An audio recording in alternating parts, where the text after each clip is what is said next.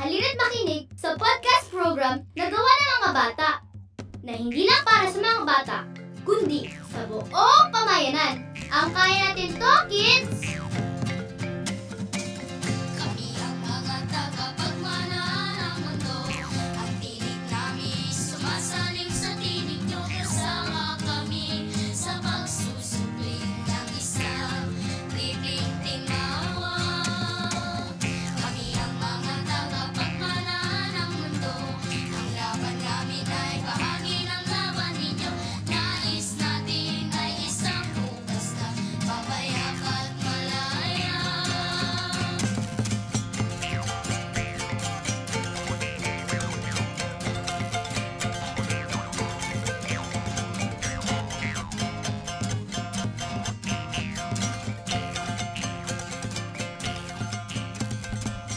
Isang magandang umaga sa lahat ng tagapakinig ng Kaya Natin to, Kids. Maligayang Sabado sa inyong lahat. Muli ninyong mapapakinggan ang makabuluhang programa tuwing Sabado ng alas 9 ng umaga ang Kaya Natin to, Kids! At ngayong araw ng Sabado, ika-27 ng October 2018, makakatuwang ninyo ako sa programang Ako si J.R. Maso mula sa Batasan Hills, Quezon City, 19 na taong gulang. Ako naman si Celine Calda mula sa Quezon City, 12 years old. Ang Kaya Natin to, Kids ay programa gawa ng mga bata para sa mga bata kasama ang mga kababaihan at buong pamayanan. Sa programang ito, kaming mga bata ang inyong magiging broadcaster, reporter, writer at marami pang iba. Ang Kaya Natin to, Kids ay daluyan ng edukasyon, impormasyon at discussion hinggil sa karapatan ng mga bata, ng mga kababaihan at ng buong komunidad. Gayon din ang kanilang mga issue at pakikibaka. Higit sa lahat, iikot ang ating talakayan tungkol sa mga pang-aabuso sa mga bata at paano ipagtatanggol ang ating mga karapatan. Siyempre, gayon din ang matutulong nating mga bata sa ating komunidad at buong pamayanan. Tingin mo ba, Kuya JR, ay may magagawa tayong mga bata? Siyempre, kasi Kaya Natin to, Kids! Ang programang ito ay handog sa inyo ng Association for the Rights of Children in Southeast Asia or ARCSEA sa suporta ng KIO o Kids and Youth Children's Rights NGO. At syempre ng Podbean. Podbean is an easy and powerful way to start podcasting.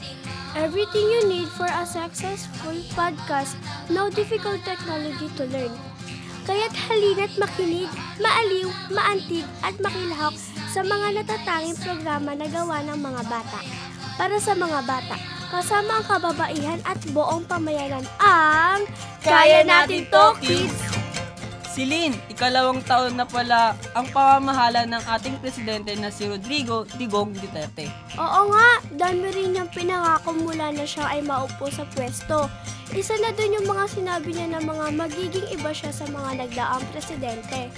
Tama ka dyan, Celine. Parang hindi naman ata lumala pa nga ang kahirapan dito sa ating bansa. Paano mo naman nasabi yun? Grabe kaya ang mahal ng bilihin ngayon. Yung sili nga, 1,000 ang kada kilo. Hay nako, malayong malayo sa mga pangako na pagbabago ni Pangulo. Ikaw, Kuya JR, magbigay ka nga ng halimbawa para mas manawaan ng ating mga tagapakinig. Diba nung tumakbo siya, sabi niya poprotektahan niya ang teritoryo ng Pilipinas. Binanggit pa niya na mag-jet ski siya nang may dalang flag sa Philippine Rice para protektahan ito mula sa mga mananakop. Pero ano nangyari? Oo nga, hindi naman nangyari yon. Pero mukhang ang nangyari, pinaprotektahan pa nito ang mga dayuhan. At patuloy na pinapahirapan ang ating mga mamamayan. Sa partikular na kasong yun, ating mga mangingisda ang kawawa. Ito pa nga, binanggit pa niya na tatapusin niya ang problema sa droga. Pero ano nangyari? Maraming kababayan natin ang pinatay niya at tinapos niya. Sabi nga rin niya na tatanggalin niya ang korupsyon. Pero tingnan mo naman ngayon, ang korap na kagaya ni Gloria na napatunayan ang dating nangurakot ang nasa posisyon. Siya na ang House Speaker. Hi, buhay! Kaya mga tagapakinig, kung may mga katanungan kayo, komento o pagtingin tungkol sa mga mapag-uusapan ngayong episode. I-like ninyo po ang Facebook page ng ArcSeya. Pumunta lang sa facebook.com/ArcSeya Child Rights at i-message ito. Pwede nyo rin po kami makakwentuhan sa Twitter. Ipaabot ang inyong mensahe sa aming Twitter account. Punta lang sa twitter.com/Kaya Natin to Kids. I-follow at sabihin ang inyong mensahe. Huwag niyong kalimutang i-mention ang Kaya Natin to Kids at gamitin ang hashtag na Kaya Natin to Kids. Anumang mga katanungan ay sasagutin sa susunod na episode. Kaya mga tagapakinig, tara na, i-like na, i-follow na at mag-message at mag-tweet. Muli ito ang handog ng Association for the Rights of Children in Southeast Asia na suporta ng KIO. Pati na rin ng Podbean, an easy and powerful way to start podcasting. Everything you need for a successful podcast, no difficult technology to learn. Bago natin ipagpatuloy ang talakayan sa araw na ito, pakinggan muna natin ang ating mga reporters na sina Althea Bordaliza at Tito Jovi de la Cruz, parehong nagmula sa Quezon City para sa Balitang Bata. Kami ang mga tagapagmana ng mundo. Ang tinig namin sumasaliw sa tinig nyo. Kasama kami. Balita mula sa mata ng mga bata, Balitang Bata! Muli na namang lumuwas ang mga batang lumad para sa kanilang Bakwit School dito sa Maynila. Nagmula pa sa iba't ibang lumad school sa Mindanao katulad ng Salugpongan Learning Center, Community Technical College of Southeastern Mindanao, Incorporated o CTCSM, at Center for Lumad Advocacy, Networking and Services, Incorporated o CLANS, ang mga guro at estudyanteng lumad. Sila ay patuloy na nakakaranas ng mga paghaharas at paglabag ng karapatang pantao ng militar sa kanayunan, lalo na sa kanilang mga paaralan. Ang mga nagsisilbing paglabag ay lalo pang pinag-igting ng martial law na patuloy pa ding pinapatupad sa Mindanao. Dahil dito, maraming mga lumad ang napipilitang magbakwit dahil na din sa pamamalagi ng mga military sa kanilang komunidad para di umano ay supilin ang counterinsurgency sa kanayunan. Dagdag pa dito, maraming eskwelahan ng mga kabataang lumad ang sapilitang nagsasara dahil na din sa nagiging paratang ng Pangulong Duterte na ito ay eskwelahan ng mga rebelding NPA. Umabot na sa 72 eskwelahan ang nagsara at ang natitirang iba pa ay nakararanas ng panghaharas.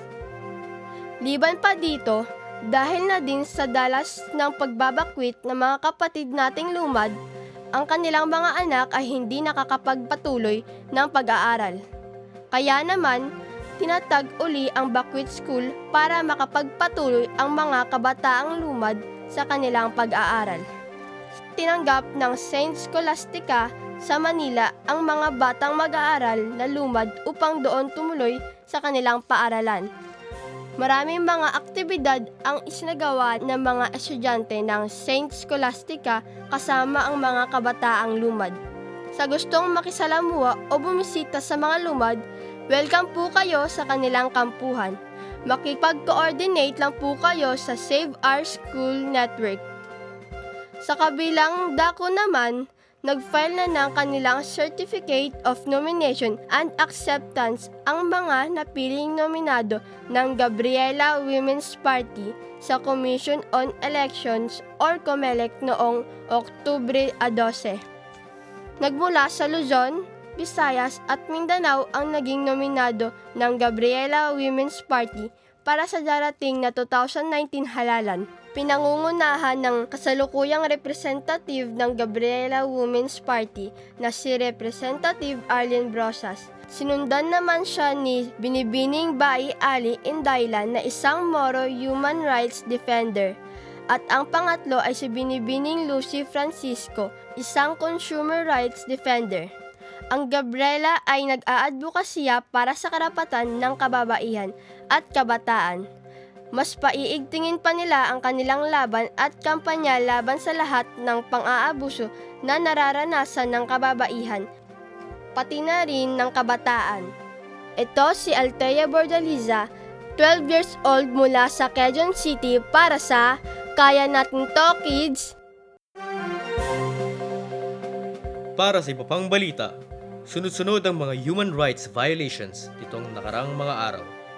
Isa sa mga kinakampanya ngayon ng Gabriela at iba pang human rights group ang pagpapalaya sa tinaguriang Santa Cruz 5. Kabilang dito ang National Democratic Front of the Philippines o NDFP consultant na si Adele Silva at ang consultant ng Gabriela Women's Party List na si Heda Calderon.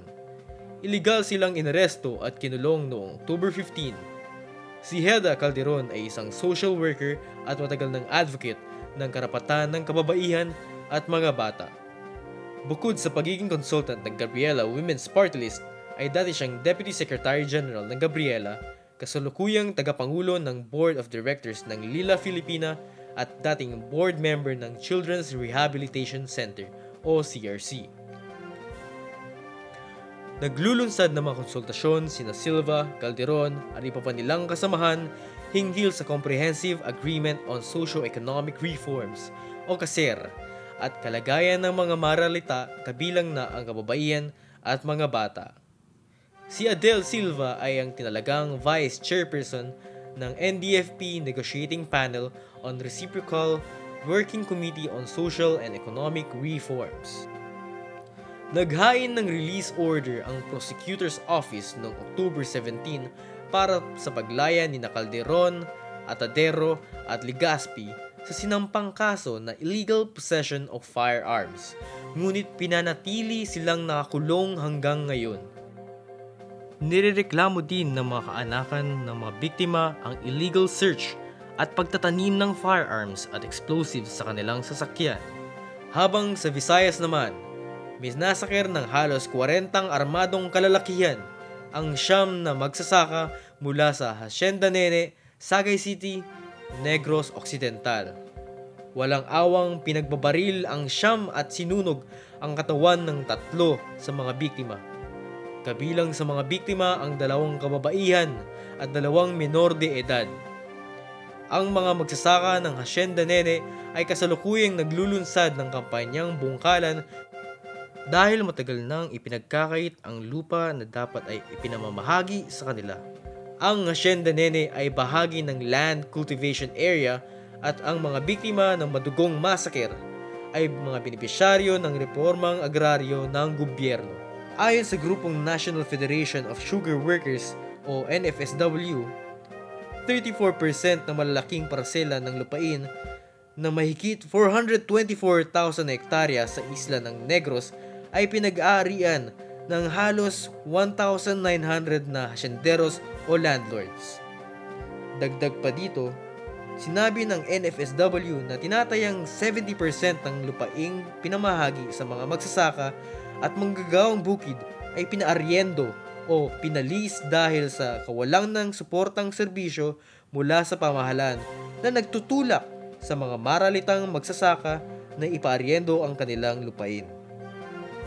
Ayon sa grupo, matatawag na huwad ang reformang agraryo ng pamahalaan. Patuloy na humihingi ng hustisya ang pamilya ng mga biktima at ang mga magsasaka na wala pa ring lupa hanggang sa kasalukuyan. Ayon naman sa NDFP, halos 200 magsasaka na ang pinaslang sa loob ng panunungkulan ni Pangulong Rodrigo Duterte. Ito po si Jovi de la Cruz ng Association for the Rights of Children in Southeast Asia. Nagbabalita para sa Balitang Bata.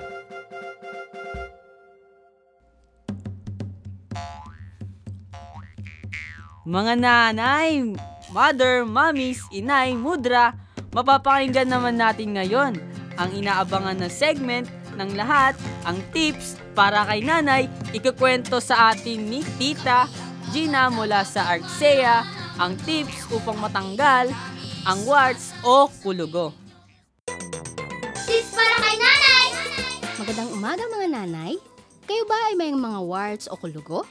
Ang kulugo o warts ay isang maliit at magaspang na bukol o tumor na kalimitang makikita sa mga paa at kamay, ngunit maaari ring matagpuan sa iba pang bahagi ng katawan. Kung minsan, Ang mga kulugo ay maaaring mayroong maitim na mga tuldok-tuldok. Nakakahawa ito sa pamamagitan ng pagdikit sa balat na kinaroroonan ng kulugo ng may sakit o di kaya ay paggamit ng mga gamit ng taong may kulugo. Mayroong mga tao na madaling mahawaan ng mga kulugo, kaya naman narito ang mga ilang tips para maiwasan at maalis ang mga ito. Una, palakasin ang immune system. Ang kulugo o warts ay virus, kaya naman ang isa sa pinakamahusay na paraan para maiwasan ito ay ang palakasin ang kakayahan ng ating katawan para labanan ito. Ang totoo niyan, maraming tao ang nakakapansin na ang kulugo o warts ay lumilitaw kapag sila ay pagod, may sakit, o kaya naman ay hindi maganda ang pakiramdam. Siguraduhin husto ang tulog at regular na nag-eehersisyo. Pangalawa, pigilan ang pagkalat nito. Hindi lamang napapasa ang kulugo ng tao sa tao, kundi maaari rin itong kumalat sa iba pang bahagi ng inyong katawan sa pamamagitan ng paghawak. Kung nahawakan ninyo ang inyong kulugo at hinawakan nyo ang iba pang bahagi ng inyong katawan nang hindi pa naguhugas ng kamay, maaari ninyong makalat ang virus. Mapapansin nyo na may mga bagong kulugo na uusbong makalipas ang ilang araw. Kaya naman, ugaliing maghugas ng kamay. Ikatlo, gumamit ng pinya. Ipahid ang fresh pineapple direkta sa kulugo ng ilang beses. Ang natural acid at enzymes ay makakatulong para mawala ang kulugo. Kaapat, garlic o bawang. Ihalo ang ilang piraso ng bawang sa tubig at ilagay ito sa kulugo. Lagyan ng bandage o gasa sa ibabaw nito. Gawin ulit ito makalipas ang ilang oras at ulit-ulitin ito hanggang sa mawala ang kulugo. Ikalima, paghaluin ang 2 bahagi ng apple cider sa 1 bahagi ng tubig. Ilubog ang bulak sa solusyon at ipahid sa kulugo. Takpan ng bandage ang kulugo kasama ang bulak. Hayaang hanggang kinabukasan. Gawin ito kada gabi hanggang matanggal ang kulugo. Iyan mga nanay, may bago na naman tayong natutunan sa tips para kay nanay. Ako po si Gina Taglay ng Association for the Rights of Children in Southeast Asia para sa Kaya Natin To, Kids!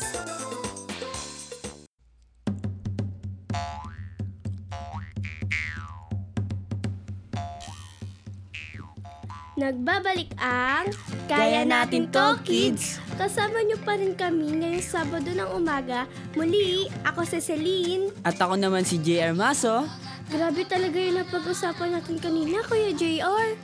Oo nga, Siling, biruin mo. Ang haba-haba ng listahan na mapangakong pinako niya. Oo nga, ang malupit pa neto ay may mga pinatupad pa siyang hindi makabata at hindi makatao. Maganda siguradong isa-isahin niyo yun, lalo na yung mga ginagawa niya nakakaapekto sa ating mga bata. Pero mukhang mahirap yun. Mukhang mahirap nga yun, Celine. Mukhang kailangan nating ng makakatulong. Sige, tama ka. Kailangan natin ng call a friend. Sige, tara! At tawagin na natin ang kaibigan ng mga bata. Ang tatawagin namin na siya naming may interview ngayong umaga ay mula sa pangbansang alyansa ng mga organisasyong nagsusulong ng mga karapatang pambata at tumutugon sa mga konkretong kalagayan ng mga batang Pilipino. Ang Salinlahi Alliance for Children's Concerns, siya ay si Tito Eule Bonganay. Tama ka dyan, Celine. Siya ang Secretary General ng Salinlahi. Magandang umaga, Tito Eule. Magandang umaga sa inyo, Celine at JR. Ako'y natutuwa na maimbitahan dito sa inyong programa na napakapambihirang pagkakataon ito para sa akin na ma-interview ninyo sa inyong programa. Usapang Bata! Tito Eule, maaari po bang ipaliwanag ninyo sa amin kung ano ang mga ginagawa ng Salinlahi? Sige. Ang Salinlahi ay isang alyansa ng iba't ibang organisasyong pambata. Kami 32 years na itatag ang Salinlahi noong 1986. At sa ngayon, nagpapatuloy yung Salinlahi bilang isang alyansa ng mahigit 34 organizations na nakatutok sa mga programa at advokasya para sa mga batang Pilipino. At matatagpuan yung mga miyembrong organisasyon namin sa iba't ibang bahagi ng bansa. Yung mga miyembrong organisasyon namin sa isang banda ay nakatutok sa pagbibigay ng direct services for children mula sa education, health, psychosocial intervention para sa mga abused children, sheltering, at research, no? Para malaman, mapagtibay ano nga ba yung kalagayan ng mga batang Pilipino. Sa isang banda, kami sa Salinlahi, ang gawain namin o pangunahin namin tungkulin dito sa Metro Manila ay iparating yung kalagayan ng mga bata sa iba't ibang bahagi ng bansa. So, na-involved kami sa campaign and advocacy at tumutulong din kami sa pagpapaunlad ng mga programs ng aming member organizations. Wow, nakakabilib naman po ang Salinlahi. Matanong ko lang po, anong masasabi nyo sa nagdaang 2 taon ng termino ng ating presidente? Napakaseryoso ng ating usapin, no? Sa bahagi ng Salinlahi, kung matatandaan ninyo, naglunsad kami ng pagdiriwang ng aming ika-32nd anniversary last June, a month before mag-deliver ng State of the Nation address si President Duterte. At doon pa lang, binigyan na namin ng husga, no? Ano nga ba yung tinakbo ng 2 taong panunungkulan ni President Duterte, particular ano yung epekto nito para sa mga bata. Ang sabi namin nung sa aming sinagawang forum, ang sabi namin, ang 2 taon ni President Duterte ay nagdulot ng malawakang kahirapan, kagutuman, paglabag sa karapatan ng mga batang Pilipino, at kung isasalarawan natin siya sa isang salita, brutal para sa mga bata. Bakit natin nasabi? Sabihin natin, kung gusto nating malaman, no, yung kalagayan ng lipunan, kailangan natin makita yung kalagayan ng mga bata. Sa pinaka-latest survey ng Social Weather Station, nagpapakita na tumataas yung bilang ng mga may hirap na pamilyang Pilipino, no? At yung bawat sektor na dati pa man ay naghihirap, partikular yung manggagawa at magsasaka, ay nananatili yung kanilang kalagayan, no? Apektado dyan yung mga bata. Sabi nga 52%, no, yung self-rated poverty, at tumataas din yung bilang ng mga mamamayang nagugutom. Kaya hindi na rin nakakapagtaka na maraming tumaas din yung bilang ng malnutrition sa mga nagdaang kwarto ng taon, no? Kaya sa bahagi natin, very alarming ito kasi yung mga basic social issues affecting children ay hindi natugunan ng pamahalaan. Bagkus yung mga policies ng government ay lumalabag pa dun sa karapatan ng mga batang Pilipino. So yun, maraming salamat Tito Eule. Panandali ang break lang po muna tayo.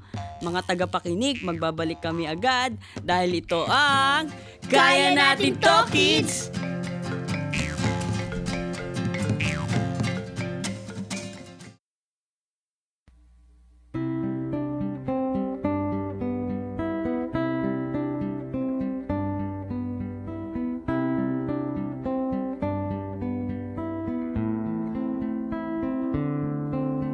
Daigdig ba'y payapa, paligid ba'y sagana, anong buhay ang naghihintay sa aking pagdating? Sariwa ba ang hangin na aking lalanghapin? Malinis ba ang tubig sa uhaw ko'y papatig? Sana'y ligtas ang mundong daratnan, sana'y masigla ang kapaligiran.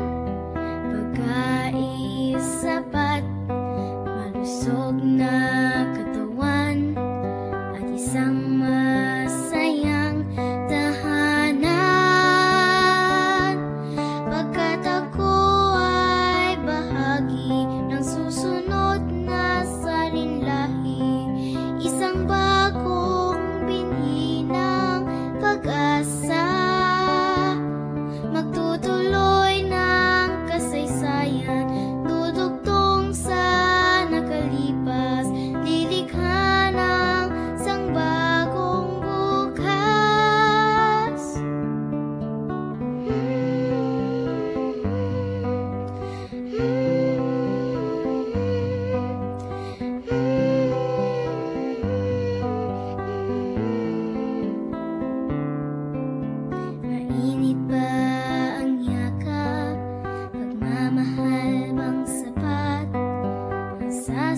sumalubong sa araw ng aking pagdating.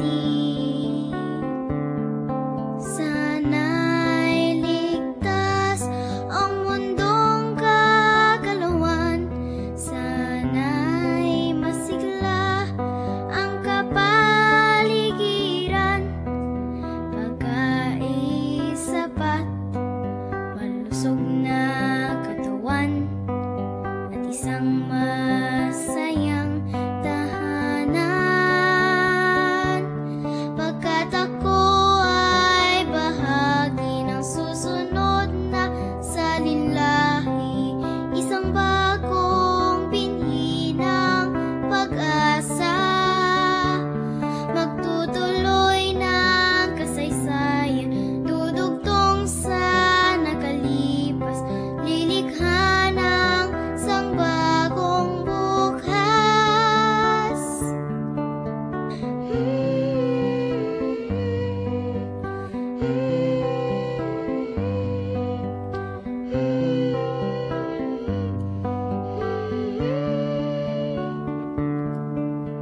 Daigdig ba'y payapa, paligid ba'y sagana? Anong bukas ang naghihintay sa aking pagdating?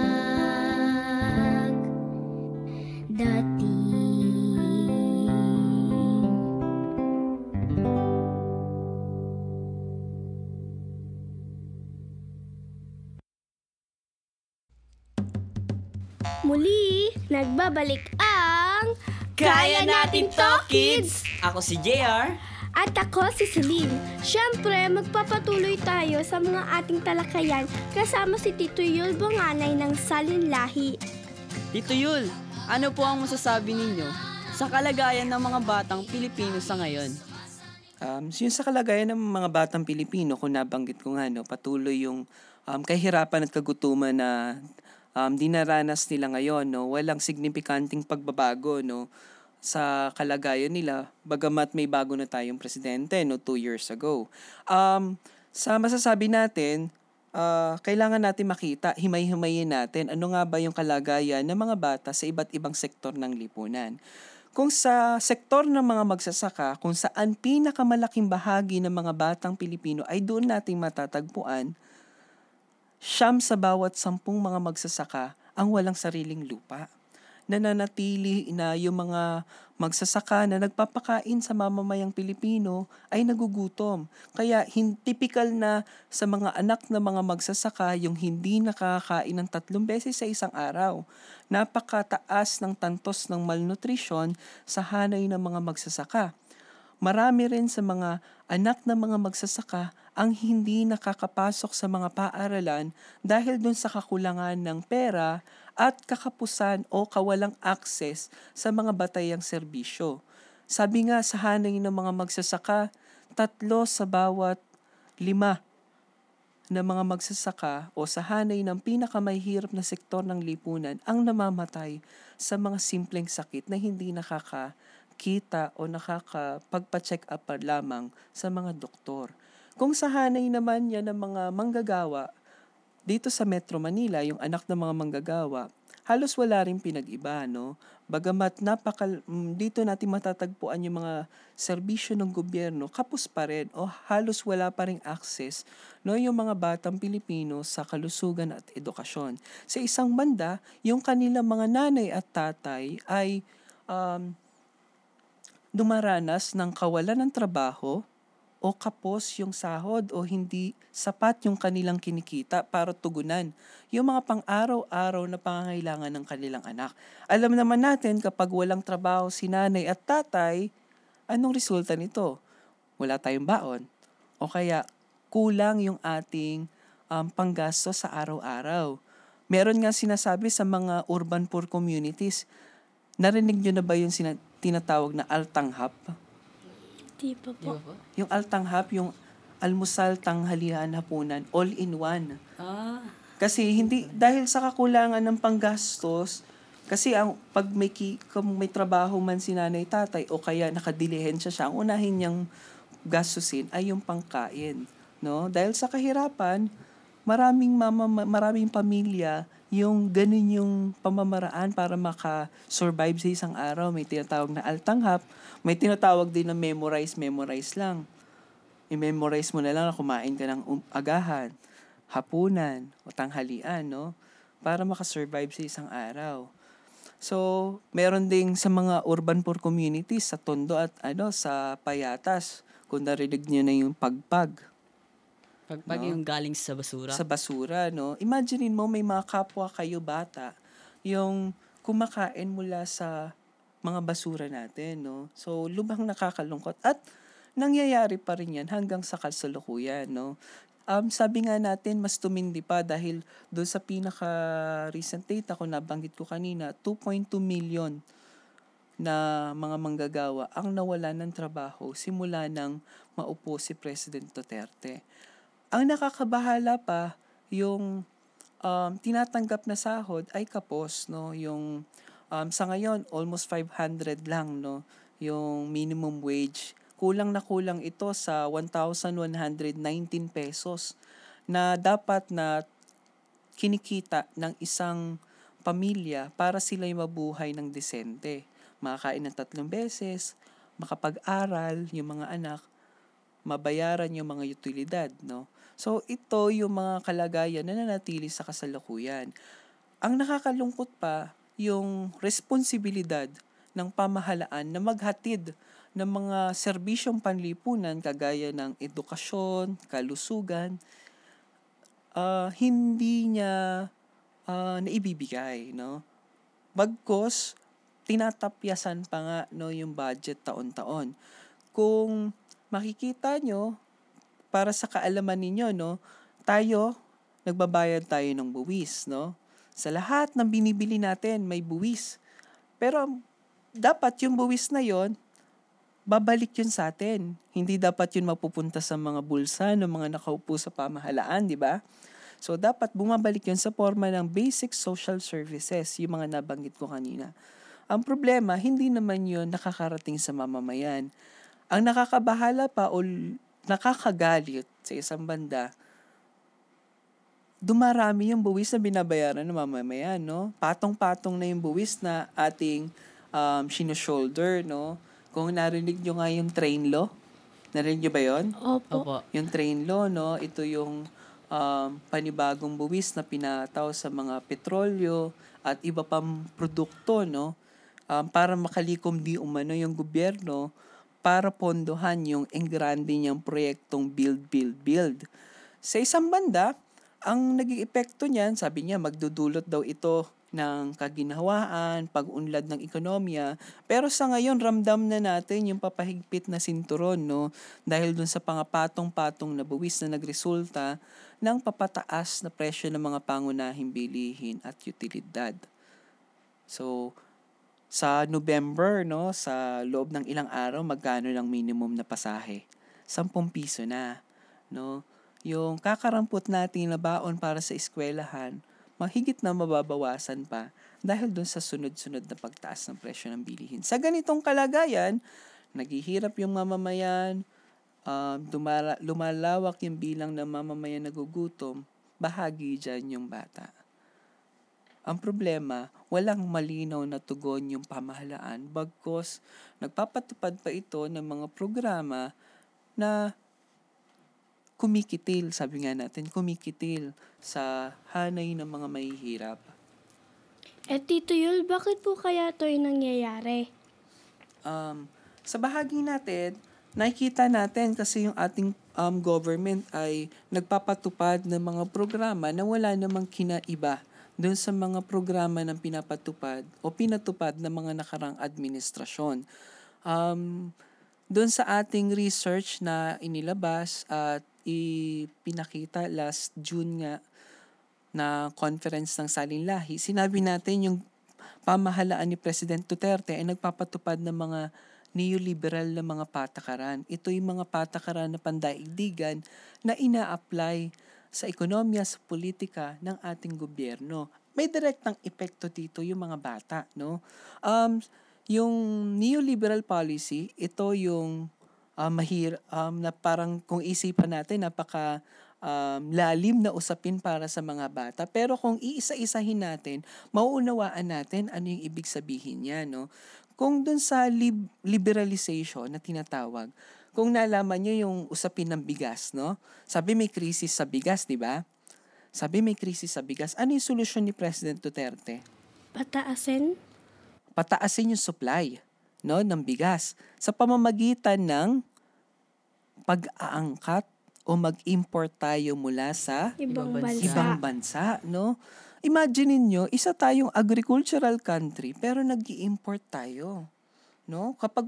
Pag pumunta ka nga ng Rizal, may mga magsasaka na diyan nagtatanim ng palay, no? Sa mga daanan po. Oo, 'di ba? May makikita ka na diyan. Pero bakit tayo nag-i-import? At ano ang resulta nito?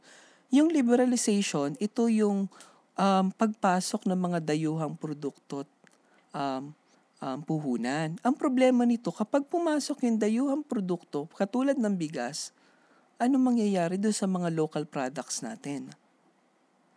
Mabebenta pa ba sila? Parang hindi na po mabibente kasi bumibili sila dun sa produkto na galing ibang bansa kaysa dito sa ating Pilipinas. Na higit na mas mura, no? Dahil doon sa ibang bansa naman, higit na mas maunlad yung kanilang pamamaraan ng agrikultura kumpara doon sa atin dahil wala nga support yung ating government. Pag pumasok yung dayuhang produkto, babagsak yung ating ekonomiya. Bahagi doon yung apektado doon yung mga magsasaka na pinakamarami sa mamamayang Pilipino. Mga bata apektado doon. Kapag nawala ng lupa, hindi maibenta, no? Sabi nga ng mga magsasaka, hindi pa man nila naaani, baon na sila sa utang, no? Lalo na ngayon, itong mga nakaraan, sunod-sunod yung bagyo na sumalanta sa atin. Kaya ang solusyon natin dyan, dapat yung gobyerno, imbis na mag-angkat, suportahan yung ating mga magsasaka, no? Bigyan ng sapat na subsidyo, no? Para mapataas yung kanilang kapasidad ng pagsasaka at sa isang banda, ipamahagi yung mga lupa. Ano pa yung epekto ng neoliberalization? Yung privatization. Isang ano yan, epekto ng neolib. Isang forma ng neoliberalization. Sa ngayon, yung sa usapin ng privatization, marami na yung mga government hospitals, para sa mas madaling paliwanag, no? Yung mga hospital natin, ano napapansin ninyo sa mga hospital natin? Kulang sa pasilidad. Kulang sa pasilidad? May sapat na bilang ba ng mga doktor? Wala po. Wala rin, no? Yung mga laboratory, libre ba? Hindi po. Hindi po. Hindi, no? Kasi supposedly, yung mga ganitong tipo ng serbisyo, libre yan o dapat abot kaya na natatamasa ng mamamayan. Pero ang gusto ng gobyerno, imbis na sila yung magpatakbo ng ating mga ospital at iba pang serbisyo para sa mamamayan, ibinibigay nila yan sa mga negosyo o sa mga mamumuhunan. Ang problema, kapag ginawa mong serbisyo o negosyo, yung serbisyo, ano na yung pangunahing objective nun? Magbigay ba ng serbisyo o kumita? Kumita, di ba? Kapag kapitalista na yung may hawak ng mga pampublikong ospital natin, kumita. Kaya sa tinataya natin, almost 1,000 plus, no, yung private hospitals natin, samantalang kakarampot yung mga pampublikong ospital. No? Kahit yung mga health center natin, hindi rin sapat yung bilang ng mga o hindi rin tutugon doon sa mga pangangailangan natin. Sa edukasyon, di ba? Ang dami na nagsulputan na yung mga private schools, no? Mula sa primary, secondary hanggang tertiary level, no? Puro private na, no? Sa K-12 natin ngayon, kulang na kulang yung pasilidad para sa senior high schools, no? Saan ka nagsi-senior high? Sa private schools, no? Sinong kumikita doon? No, yung mga pribadong negosyo na namumuhunan sa edukasyon, no? So ito yung epekto ng privatization, no? Kapag pribado na, naghihirap yung mamamayan, magreresulta ito doon sa papalaking o papalubong bilang ng mga bata na hindi nag-aaral. So sa ngayon, may 4 million tayo na out of school youth. Primary reason doon, kawala ng pera para ipagpatuloy yung kanilang pag-aaral. Dahil Sa ngayon, yung edukasyon ay hindi na siya isang karapatan, isa na siyang pribilehiyo. Di ba? So, pagka-graduate nga natin ng high school, iisipin natin magkukolehiyo pa ba tayo? Samantalang yung mga pagpipilian natin, puro private schools. Sa mga public schools naman o sa mga state colleges and universities, pahirapan naman makapasok, di ba? O kaya, limitado lang yung bilang na kaya nilang i-accommodate ng mga estudyante. So, yun yung epekto ng privatization. Lumiliit na bilang ng mga pampublikong ospital, eskwelahan, at iba pang mga serbisyo. Habang pinagkakakitaan naman ito ng mga negosyo, no? Mga dayuhang negosyo, no? Kahit sa transportation, no? So, apektado dyan yung mga may hirap na pamilya. So, yung deregulation, ito lang, isang usapin lang naman dyan, yung matingkad na halimbawa dyan, yung sa langis, di ba? Bakit daw, pag nagtaas yung presyo ng langis, apektado na lahat, no? Sa bigas, sa sardinas, pandesal, no? Yung agahan mo, apektado, kape. Pag nagtaas yung presyo ng langis, apektado lahat, no? Ang problema, dapat may ginagawa yung pamahalaan dyan. Pero dahil doon sa tinatawag na deregulation, sinasabi ng gobyerno, wala siyang kakayahan na kontrolin yung presyo ng langis. Pero sa isang banda, kung may political will yung ating pamahalaan, kayang-kaya yon. O kaya kung walang mga batas na ipinasa yung pamahalaan na nagiging sagka para gawin niya yung kanyang responsibilidad, kayang-kayang gawin yun ng pamahalaan. Kaya ngayon, dahil doon sa deregulation law, magtaas lang ang langis, lahat na apektado. Hanggang baon, hanggang pagkain ng mga bata. So, bakit natin to binabanggit yung mga ganitong polisiya? Yung responsibility ng government bilang primary duty bearer doon sa pagtataguyod ng karapatan ng mga bata, magre-reflect dapat ito doon sa mga policy na kanyang pinapatupad. Kasi, yung mga pampolitika, pang-ekonomiya, mga patakaran na pinapatupad ng gobyerno, magkikreate siya ng condition na very beneficial or detrimental para sa welfare ng bata, no? Ang responsibility naman ng government ay magbigay ng oportunidad para sa mga bata at kanyang pamilya para ma-develop yung bata sa kabuuan, no? O magbibigay siya ng opportunity para matamasa niya yung kanyang mga karapatan. Kung nagpapatupad yung government ng mga ganitong polisiya na detrimental sa mga bata, ibig sabihin nun, hindi niya ginagawa yung responsibility niya to uphold and protect yung children. Yun. Tito Eule, nabanggit ninyo kanina na ang daming problema na kinakaharap ng mga bata dahil sa ginagawa ng ating presidente. Isa sa mga nabanggit ninyo ay ang budget cut sa mga pampublikong serbisyo. Tito Eule, ano po ang ibig sabihin ng budget cut at anong po epekto nito sa aming mga bata? So, sinabi ko nga, no, yung nitong nakaraan, nag-iaktibo yung Salinlahi sa pagtataguyod ng tinatawag nating child-friendly budgeting. Ibig sabihin, dapat sa pagbabudget ay binibigyan importansya yung kapakanan ng mga bata. Kunyari, sa setup ng isang tahanan, no?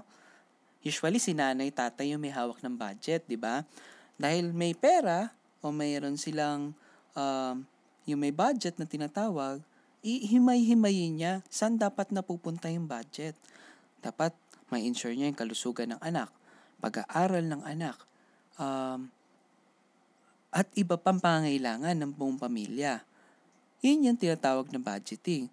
Sa usapin ng paggugobyerno, dapat ganun din nag-iisip yung pamahalaan. Ini-ensure niya o sinisigurado niya sa pagbabudget, matutugunan lahat ng pangangailangan ng mamamayan. Kabilang doon o may higit na pagbibigay importansya siya doon sa mga bata. So, isa sa sinusulong ng Salinlahi yung child-friendly budgeting at nitong August, nagtayo kami o itinatag namin yung Bata Bantay Budget.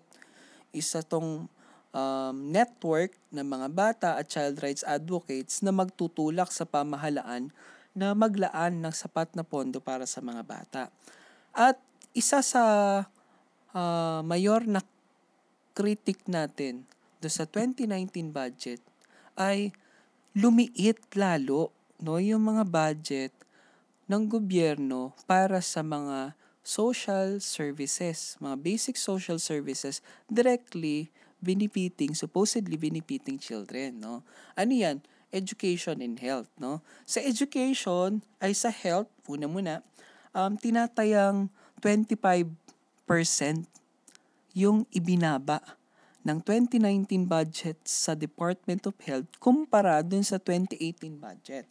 Ibig sabihin, walang dagdag na pasilidad o ospital na maitatayo next year, no? So sa ngayon kulang na nga merong mga ospital na sa isang kama halos 4 na pasyente yung naghahati para lamang matugunan, mabigyan ng medical na atensyon, no?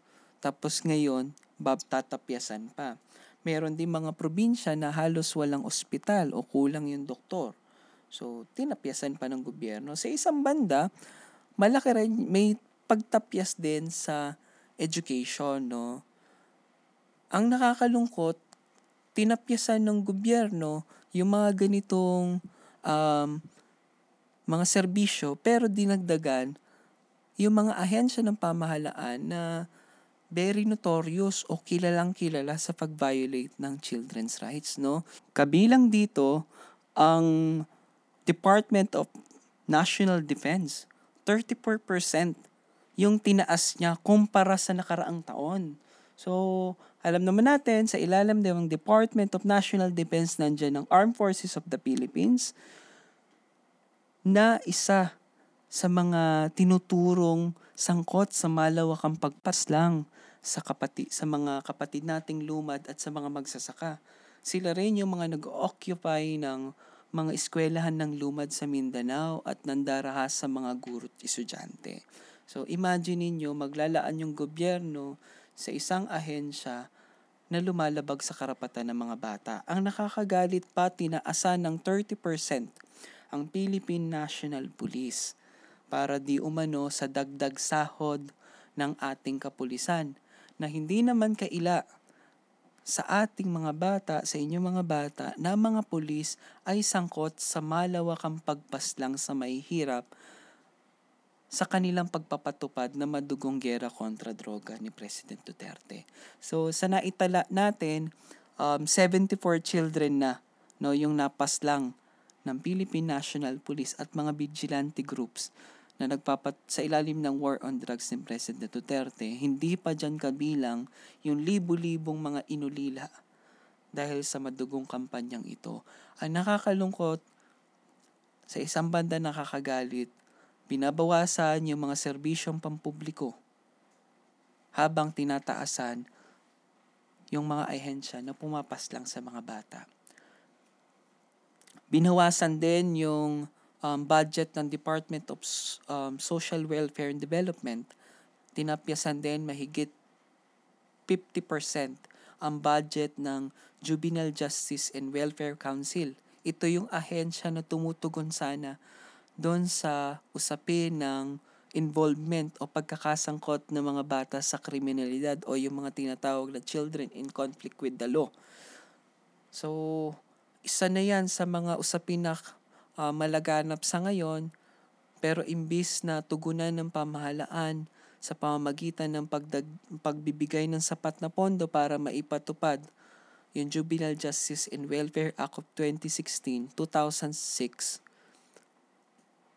ang gusto ng gobyerno, bawasan ng pondo ng ahensyang yan at ipasa yung batas na magpapababa sa minimum age of criminal responsibility o yung tinatawag na MACRA from 15 years old.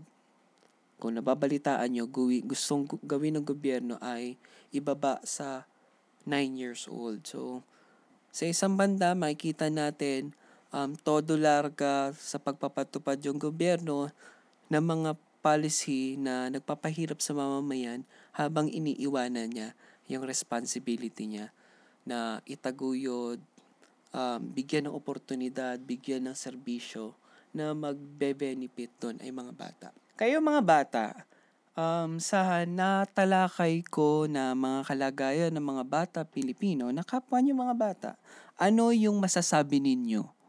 Ano yung pakiramdam ninyo sa ganung kalagayan? Para sa aming mga bata, mas nakakaranas pa kami sa mura naming edad na getong sistema. Katulad na lamang ng kulang na nga lang yung sinasahod ng aming mga magulang. Tatapyasan pa nila to. Tapos yun lang po. Yung mga Ayun serbisyo, no? serbisyo po. Tatapyasan pa nila. Sige, ikaw, Celine, ano yung masasabi mo dun sa mga nabanggit ko kanina? Malungkot din po kasi po yung mga sahod din po ng magulang ko, magulang nila, magulang naming lahat ng mga bata ay matatapyasan po. Tapos po, dadagdagan pa po nila ng 30% yung mga sahod ng pulis, tama po ba? Yun po, nakakalungkot po yun kasi po, sila na nga po yung nag-aano sa mga bata, yung para pong hindi nila inaano yung karapatan, yung parang pinagbabawalan po nila. Tapos po dahil din po sa kontra-droga, di ba po? Ano po, ang dami na din po namatay doon kahit po walang sala. Sa sa komunidad nyo ba, may mga kakilala ba kayo na nabiktima ng kampanyang ito? Wala pa po. Okay. Sige. Pero, doon sa pagpapatupad ng partikular, lagi ko itong tinatanong sa mga bata na nakakausap ko.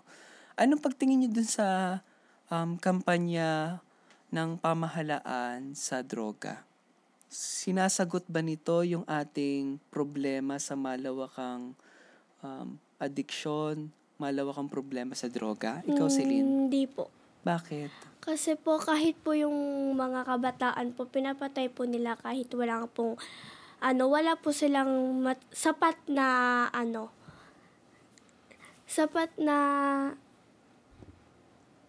Ebidensya? Opo, wala po silang sapat na ebidensya para po patayin sila. Diretso na lang po sila patay. Katulad po nung nangyari kay Kuya Kian. De Los Opo. Santos, no? Ikaw, JR, ano yung masasabi mo sa gera kontra droga? Lalo na, sabi ng government, dapat magkaroon ng mandatory drug testing sa mga schools. Payag ba kayo doon? Hindi po. Bakit hindi ka? Sino bang grade schooler dito? Ikaw, anong grade mo na, Celine? Grade 7 po. Grade 7. Apektado ka doon. Papayag ka ba na maglunsad ng mandatory drug test sa mga eskwelahan? Hindi po kasi po, syempre, bakit po naman nila kami pagbibintangan, bata pa po kami. Yan lang po. No?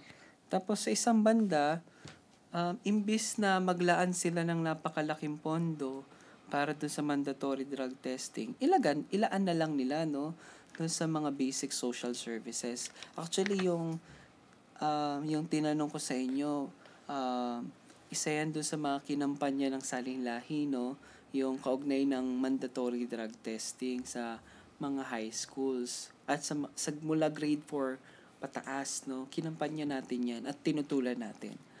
Sa ngayon, ano po yung mga pinagkakaabalahan nyo na or ginagawa nyo ngayon? Sa ngayon, yung maliban doon sa mga nabanggit ko, ang tungkulin kasi ng Salinlahi ipalaganap yung kalagayan ng mga batang Pilipino. So, naglulunsad kami ng mga forum sa mga komunidad at sa mga eskwelahan. Naglulunsad din kami ng mga pakipagtulungan at pakipag-ugnayan sa mga iba pang organisasyon sa pagbubuo ng mga programa para sa mga bata. Sa ngayong yugto ng taon, ang tutok namin yung kaugnay ng kampanya namin para iligtas, no, yung mga paaralang lumad sa Mindanao. So, ito yung tinatawag na Save Our School campaign. Meron kaming kampanya na nagsimula way back 2012 dahil dun sa napakaraming bilang ng mga pag-atake sa mga paaralang lumad. So, nandito sa Metro Manila yung mga kapatid nating lumad upang ipahayag, no, yung kanilang mga kalagayan sa Mindanao bunsod ng militarization. So, nakikipag-ugnayan tayo sa iba't ibang ahensya ng pamahalaan para iparating yung boses ng ating mga kapatid na lumad sa Mindanao. Sa ngayon, may mahigit 100 na mga estudyante at guro ang nandito sa Metro Manila, naglulunsad ng mga pag-aaral sa tinatawag naming Bakwit School, no? Dahil ito mga kapatid nating lumad na ito ay mga evacuees ito dahil dun sa militarized condition nila sa Mindanao. So, ang ginawa natin, naghahanap tayo ng mga espasyo, mga eskwelahan, mga simbahan at mga komunidad nagbibigay sa kanila ng temporaryong paglalagakan para sila'y makapagpatuloy ng pag-aaral, no? Kaya iniimbitahan namin kayo, ikaw, Celine at JR, maaari kayong bumisita sa Bakwit School para makasalamuha yung mga kapatid nating mga lumad, para mas higit nating maunawaan yung kanilang kalagayan. Isa pa sa ginagawa ng Salinlahi ay yung pag-engage natin dun sa mga concerned government agencies, kaugnay nga nung child-friendly budgeting, no? Yung pagkatapos nating itatag na yung bata bantay budget, tuloy-tuloy yung ating paglulunsad ng mga aktibidad dyan para itulak, no, yung paghigit na paglalaan ng gobyerno para sa mga bata. Sa isang banda, naglulunsad din tayo ng mga capacity building, mga training para sa mga bata at binubuo natin sila bilang mga children's cultural group, no? May mga chapters yung Salinlahi sa Marikina, sa Valenzuela, sa Quezon City, at sa Manila, no, particular sa Tondo. Nag-oorganisa tayo ng mga bata para higit nilang ma-exercise, no, yung kanilang karapatan sa partisipasyon. So dito nagkakaroon ng pagkakataon na yung mga bata na ipahayag yung kanilang damdamin, pagtingin, opinyon dun sa mga kalagayan na kanilang kinakaharap. And at the same time, nagagamit nila, no, yung kanilang talino at galing para sa advocacy at kampanya. Kaya bahagi ng aming mga ibinibigay na workshops para sa mga bata ay leadership training, yung basic integrated theater arts workshop, para sila mismo makapagbuo sila ng mga piyesa na mga gamit nila o maaari nilang itanghal sa mga komunidad, sa kalsada, sa mga eskwelahan, opisina, para ipakita yung kalagayan ng mga bata. At katulad din ito, meron din kami mga hinuhubog na mga tagapagsalita. So may mga speakers training din kami. Alam ko meron din kayo mga sinagawang training para bago kayo makarating dito, no? So isa yan dun, kabilang yan dun sa mga sinasagawa namin ng mga aktibidad para sa mga bata. Sino-sino po pala ang mga miyembro ng alyansa ninyo po? Ang Salinlahi, kung nabanggit ko nga, meron kaming 34 member organizations at na matatagpuan sa iba't ibang bahagi ng bansa. Dito sa Metro Manila, actually mahaba-haba yun kung babanggitin ko lahat. Sa Metro Manila, member namin ang Children's Rehabilitation Center, na meron din mga regional centers sa Ilocos, sa Panay, sa Bicol, sa Davao, at sa Iloilo, sa Negros, no? Member din namin ang Parents Alternative on Early Childhood Care and Development. Member din namin ang Batibot Early Learning Centers, SILDAP sa Southern Mindanao Region, ang Salugpongan Tatano, Alcadeb, TRIPS. Ito yung mga eskwelahan naman ng mga lumad, no? Kabilang din ang Center for Lumad Advocacy Networking and Services o yung CLANS, no? So, yan yung mga miyembrong organisasyon namin na nakatutok sa pagbibigay ng direct services mula sa health, education, early childhood care and development at iba pang mga tipo ng serbisyo para sa mga bata. Tito Eule, nasabi niyo na kayo ay miyembro ng SOS Network at katuwang ng ating mga lumad. Andito pala sila ulit? Oo, kagaya ng aking nabanggit kanina, nandito sila sa Metro Manila at sila'y nanunuluyan sa iba't ibang institusyon. So last May sila dumating at sila'y inaruga, no, ng simbahan, ng eskwelahan. At sa ngayon ay nasa Iglesia Filipina Independiente sila sa Katipunan Avenue. at magtatagal sila doon hanggang October 29 at sinisikap pa natin na lumapit sa iba pang mga institusyon para buksan yung kanilang pinto at tanggapin yung mga kapatid nating lumad. Kaya kinukuha ko na rin tong pagkakataon na ito na imbitahan yung ating mga tagapakinig na bisitahin yung ating mga lumad at makipamuhay. Actually, meron kami mga aktibidad na gagawin. Kabilang dyan yung sa November 20, isang malaking pagdiriwang ito para sa pambansang araw ng mga batang Pilipino at tampok na usapin dito yung militarization na nagaganap sa Mindanao at yung epekto ng martial law, particular doon sa pag-aaral ng ating mga kapatid na lumad.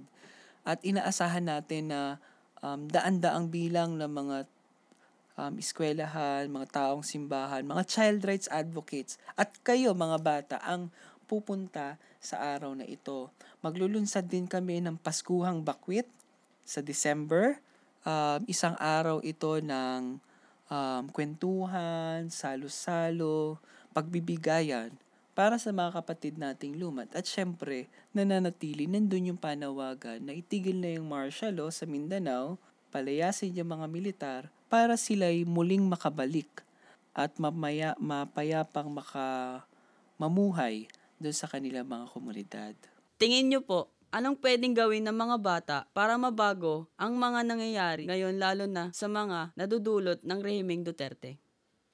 Sa bahagi ng Salinlahi, nakikita natin na malaki yung magiging ambag ng mga katulad mo, Celine, katulad mo, JR, doon sa kabuuang pagbabago ng lipunan. No? Kaya nga ang ginagawa ng Salinlahi, nag-oorganisa tayo ng mga bata as young as 9 years old. No? Pinapasok natin sila sa mga children's organizations na may iba't ibang forma ng gawain. So sa particular, ang tanong, ano magagawa natin para mabago yung kalagayan? Isang napakalaking potensyal ng mga bata, yung kanilang kakayahan na ipahayag yung kalagayan ng mga batang Pilipino. Maaari kayo maging boses ng iba pang mga bata na nandun sa kondisyon na yung kanilang karapatan ay nilalabag. So, yung ating mga talakayan, maaari natin dun dalhin sa ating mga paaralan, sa mga ating kaeskwela, sa ating mga kapitbahay. Ipalaganap natin yung impormasyon kaugnay sa kalagayan ng mga batang Pilipino. Pangalawa, syempre hindi yun matatapos dun sa panahon na alam lang natin. Dapat meron tayong gawin. So sa isang banda, pwede tayong magbuo ng mga organisasyon ng mga bata kasi alam naman natin kapag mas marami, sama-sama, mas malaki yung maaari nating iambag. At doon, kapag alam nyo na yung kalagayan, maaari yung pag-usapan ano yung kaya nating gawin, sa pinakamaliit hanggang dun sa pinakamalaki nating maiaambag. So nabanggit ko nga, meron kami sa bahagi ng Salinlahi, may mga organisasyon tayo sa mga eskwelahan at komunidad. Sa ilang mga halimbawa, yung mga organizations natin sa school, naglulunsad sila ng mga forum para mas malaki yung kanilang audience at ini-invite nila yung Salinlahi para makapagtalakay ng kanilang karapatan. At naglalabas din sila ng mga pahayag upang isa publiko ano yung kanilang pagtingin sa usapin at ipakita yung kanilang suporta. Kung nitong nakaraan, naglunsad kami ng forum sa Novaliches High School at may nilabas silang manifesto ng suporta para sa mga kapatid na lumad at lahat ng mga estudyante, mga leader ng student council pumirma, lumagda dun sa manifesto na yon.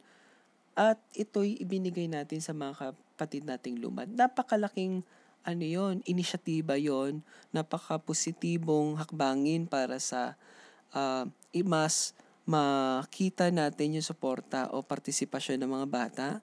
Sa isang banda, yung nilulunsad nating mga theater arts workshop, ang tinatanaw natin dyan makapaglunsad ng mga street play, yung mga bata. So may mga binubuo tayo, mga skit na tinatanghal ng mga bata sa mga komunidad.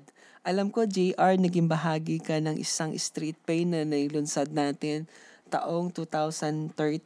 Yes po. Na tinanghal natin sa sa Baklaran, Baklaran. no? So, ito yung mga maaari natin gawin. Tito Eule, may mga panawagan ba kayo o aktibidad? Baka gusto nyong imbitahan ang ating mga tagapakinig. Yun, kaugnay noon, nabanggit ko nga kanina, meron kaming ilulunsad na malaking aktibidad sa November 20, Pambansang Araw ng Mga Bata. Iniimbitahan natin, sama-sama nating ipanawagan na itigil na yung martial law sa Mindanao, palayasin yung mga militar at makabalik yung ating mga kapatid na lumad at maipagpatuloy nila yung kanilang pag-aaral. Nananawagan kami tuloy-tuloy para sa suporta sa mga kapatid nating lumad na nandito sa Metro Manila. Maglulunsad kami ng bakwit, Paskuhang Bakwit para sa mga lumad. Isang araw ito ng palaro, salo-salo at pagbibigayan ng regalo para makalikom tayo ng pondo at mga donasyon para sa pagtatayo ng mga paaralan sa Mindanao at mga kagamitan sa eskwela. Sa ngayong November din, maglulunsad ang Salinlahi ng General Assembly para sa lahat ng mga chapters nito mula sa Metro Manila. Magtitipon-tipon upang higit na palakasin pa yung pagkakaisa, no, ng organisasyon at tinatanaw natin after nito ay higit pang lalakas, no, yung mga organisasyon at kikilos sa mga komunidad, sa mga eskwelahan kung saan na nasasakupan nila, no. So, yun yung mga aktibidad na gagawin ng Salinlahi sa mga nalalapit na buwan. Ayun, maraming salamat po Tito Eule Bonganay ng Salinlahi Alliance for Children's Concern para sa pagtanggap ng aming imbitasyon dito sa Kaya Natin to Kids. Sige, sa bahagi ko, nagpapasalamat din ako. Gaya nga na nabanggit ko kanina, napaka-pambihirang pagkakataon na ito na maging guest speaker sa second episode ng Kaya Natin to Kids. Alam ko, napakalaking bagay ito lalo na sa panahon na lumalaganap ngayon, no, yung fake news. Malaking kontribusyon ito para maipalaganap natin yung totoong kalagayan ng mga batang Pilipino at ng lipunan. And at the same time, sana maging inspirasyon din ito sa mga kapwa niyo bata para i-harness o yung kanilang mga talento para sa ikakabuti ng kapwa nila bata at ng buong lipunan sa kabuuan. So maraming salamat at sana hindi ito yung first time at hindi ito yung huli na pagkakataon na maimbitahan niyo ako sa inyong programa. Silin, bagamat napakabigat, ngunit makabulan ang kwentuhan natin ngayong Sabado ng umaga. Pero magbabalik po muna tayo dito sa Kaya Natin to Kids!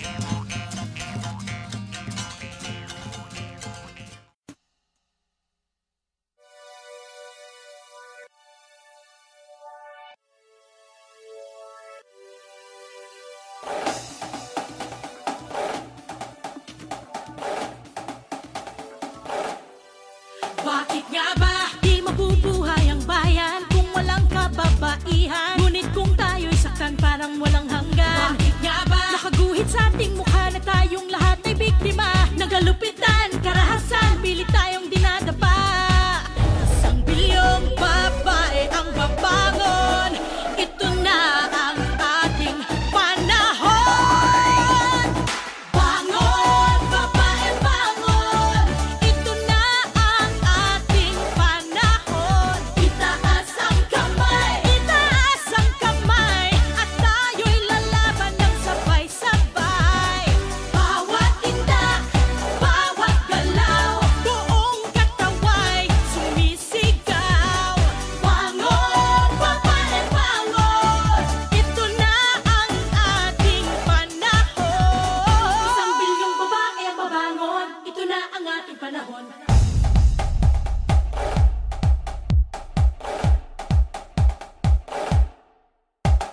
Bangon, bangon, no one can put us down, no one can hurt us now. Rise up and fight, rise up from the ground. Bangon, bangon, no one can put us down, no one can hurt us now. Rise up and fight, rise up from the ground. Itigil panggagahasa. Huwag matakot at lumaban na. Tama na ang pang-aabuso. Tumayo tayo, kaya natin ito. Bilyong babae ang babangon. Tayo ang Gabriela ng ating panahon. Bangon, babae, bangon. Ito na ang ating panahon. Itaas ang kamay, itaas ang kamay. At tayo'y lalaban ng sabay-sabay. Bawat tindak, bawat galaw, buong kataway sumisigaw. Bangon, babae, bangon. Ito na ang ating panahon.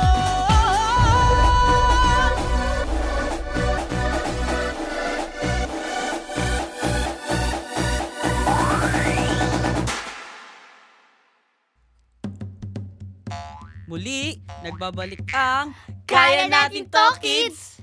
Ito si JR Maso. At ako naman si Celine Calda. Nakapanayam natin kanina si Tito Eule Bonganay ng Salinlahi. At ngayon naman ay makakapanayam natin ang isang batang miyembro ng Salinlahi. Walang iba kundi si Kuya David Austria. Magandang umaga din sa iyo, JR, at magandang umaga din sa iyo, Celine, at magandang umaga din sa ating tagapakinig ng Kaya Natin to, Kids. Ako si David Austria mula sa Marikina City. Nag-aaral ako sa Tanyong High School. Grade 10 na ako at 15 years old. Kuya David, nabalitaan namin na ikaw ay miyembro ng Salinlahi Youth Hollandes Chapter. Tama ba? Maari mo bang ikwento sa amin ang inyong mga ginagawa sa Salinlahi? Oo nga, Celine, isang miyembro ng Salinlahi Youth Hollandes sa Marikina City. At ang aming mga ginagawa sa Salinlahi, nagtatalakayan kami tungkol sa mga karapatan at kalagayan ng mga batang Pilipino. As minsan nagkaroon kami ng activity ng mga cultural workshop. Minsan kumakanta kami, tumutula, sumasayaw.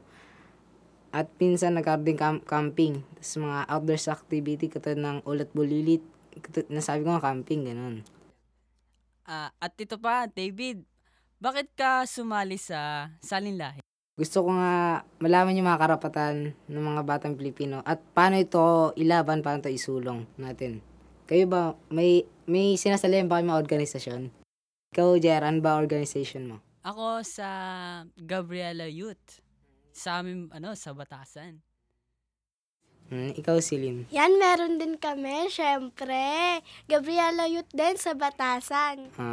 Yan, Kuya David. Bakit sa tingin mo ay mahalaga ang pagsali sa mga organisasyong pambata at pangkabataan? Kaya malagang pagsali doon upang mamulat sila sa mga nangyari sa ating bansa. Na kung ano mga ginagawa ng mga nagiging pangulo ng ating bansa. Kung tama ba ito o hindi. At ito pa, David, meron ka bang may papayo sa mga bata at kabataan sa ngayon? Tulad ko sa mga kabataan, kayo, Celine, sa mga kabataan, nais ko kayong lumahok o sumali sa isang organisasyon na nagsusulong ng mga karapatan ng bata, mamamayan at mga tao sa ating bansa. Ayan, maraming salamat Kuya David Austria ng Salinlahi ng Hollandes. Pwede ba muna akong bumati? Sige ba, pwede yan. Pwede sa amin yan. Pinabati ko yung mga ka-member ko dyan sa Hollandes, yung mga kapwa ko sa Salinlahi Youth. Pati yung mama ko na isang member din ng Gabriela Women's. Yun lang. Salamat. Salamat po. Wow, Celine, ang dami nating natutunan at napag-usapan ngayong Sabado ng umaga. Ang dami kong natutunan at ang natutunan ko ang para nagpapainit ng aking damdamin. Wow, talaga naman ha. Pero Celine, ganun pala kahalaga ang partisipasyon ng mga bata para makapagsabi ng opinyon at saloobin sa mga nangyayari sa ating bansa. Correct! Sayang at maigsi ang ating oras. Sige nga, Celine. Ano-ano mga natutunan mo sa episode na to? Yan, ang natutunan ko dito sa episode na to. Katulad na nabanggit ni Tito Eule kanina na 9 sa 10 na magsasaka ay walang lupa. At 3 sa 5 magsasaka ang namatay dahil sa sakit at kagutuman. At ang mga naapektuhan din dito yung kanilang asawa at anak. Eh ikaw, Kuya JR, ano ang mga natutunan mo? Para sa akin, ang tumatak sa isip ko ay yung paglaan ng pondo ng gobyerno na nanggaling sa tax na nababawas sa sweldo ng ating mga magulang ay napupunta sa mga institusyon na napatunayan lumalabag ng mga karapatan ng pantao imbis na ilaan sa mga social services. Sana patuloy din ang pagdaming ng mga organisasyon ng mga bata tulad ng Salinlahi. Totoo yan! Sana lumawak pa at dumami ang kanilang mga miyembro at mga aktibidad. Matapos na naman ng isang oras ng hitik na kwentuhan. Bago tayo tuluyang magtapos, mga pabati muna tayo. Binabati ko yung mga taga-batasan sa mga magulang ko at sa mga classmate ko. Yun. Yan, binabati ko din yung squad ko na Top Squad, tsaka yung mga kaklase ko dyan sa Batasan High School. Yan, binabati ko din po si Mama, pati po yung lola ko. Naku, mukhang marami tayong naging listeners na nagpapahabol ng pabati. Yan, meron dito Yan po, pinapabati po ni Tito Jovi si Ate Nicole ng Gabriela Youth UP Diliman. Pati na rin kay Sam at Hope mula kay Akas. Binabati rin naman namin ang UP Alpha Sigma Fraternity ng happy 56th anniversary. Dito po nagtatapos ang Kaya Natin to Kids episode natin ngayong Sabado. Pakinggan ang ating episode sa kn2k.podbean.com. Spell out ko po kn_2k.podbean.com. Yun, maraming salamat sa ating nakakwentuhan ngayon, umaga. At maraming salamat din, syempre, sa lahat ng nakinig. Tuloy-tuloy lang po ninyo kaming chikahin sa Twitter. Bumisita lamang sa www.twitter.com/Kaya Natin to Kids. Tweet lang ng tweet, mga friendship. At syempre, ilike nyo na po ang Facebook page ng Artsaya sa www.facebook.com/ArtsayaChildRights. Mag-iwan kayo ng mga komento o kahit tanong sa pamamagitan ng Facebook. Muli, ang programang ito ay handog sa inyo ng Association for the Rights of Children in Southeast Asia o Artsaya. Syempre, pati na rin ang Podbean. Podbean is an easy and powerful way to start podcasting. Everything you need for a successful podcast. No difficult technology to learn. Yon, inaanyayahan namin kayong muli makinig sa susunod na Sabado sa parehong oras ng alas 9. Mapapag-usapan natin next Saturday, ika-3 ng November, ang tungkol naman sa Children in Conflict with the Law. Bago matapos ang programa, mag-enjoy kayo sa ipapatugtog naming kanta na pinamagatang John B na inawit ng grupong Tubaw. At magsama-sama tayong makinig, maaliw, maantig, at makilahok sa isang oras ng natatanging programa ng mga bata. Para sa mga bata, kasama ang kababaihan at buong pamayanan. Ang Kaya Natin to Kids!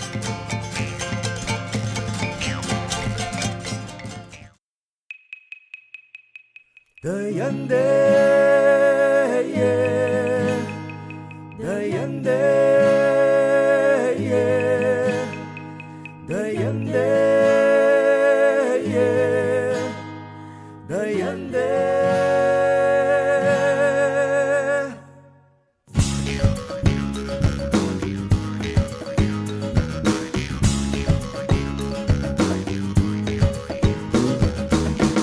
Pakinggan mong mga bulong ng mga kulisap sa hangin. Animoy nagbabantang may dayuhang parating. Lumipas ang mga araw, binihag din sa kariblang dumanak ang mga dugo. Pinas lang ang lumalaban. Dayande, yeah. Dayande, yeah. Dayande, yeah. Dayande. Oo, itigil ang karahasan laban sa taong bayan. wakasan pagsasamantala, ngayon tayo'y magkaisa. Dayandiye, dayandiye, dayandiye, dayandiye.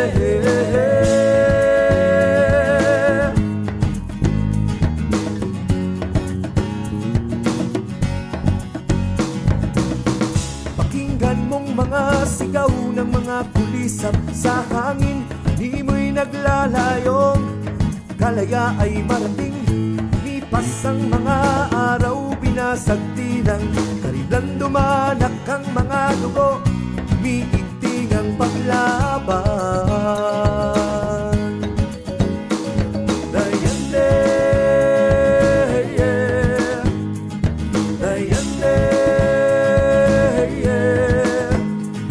Dayande, yeah. Dayande. Oo, itigil ang karahasan laban sa taong bayan, wakasan pagsasamantala, ngayon tayo'y magkaisa. Dayandiye, dayandiye, dayandiye, dayandiye.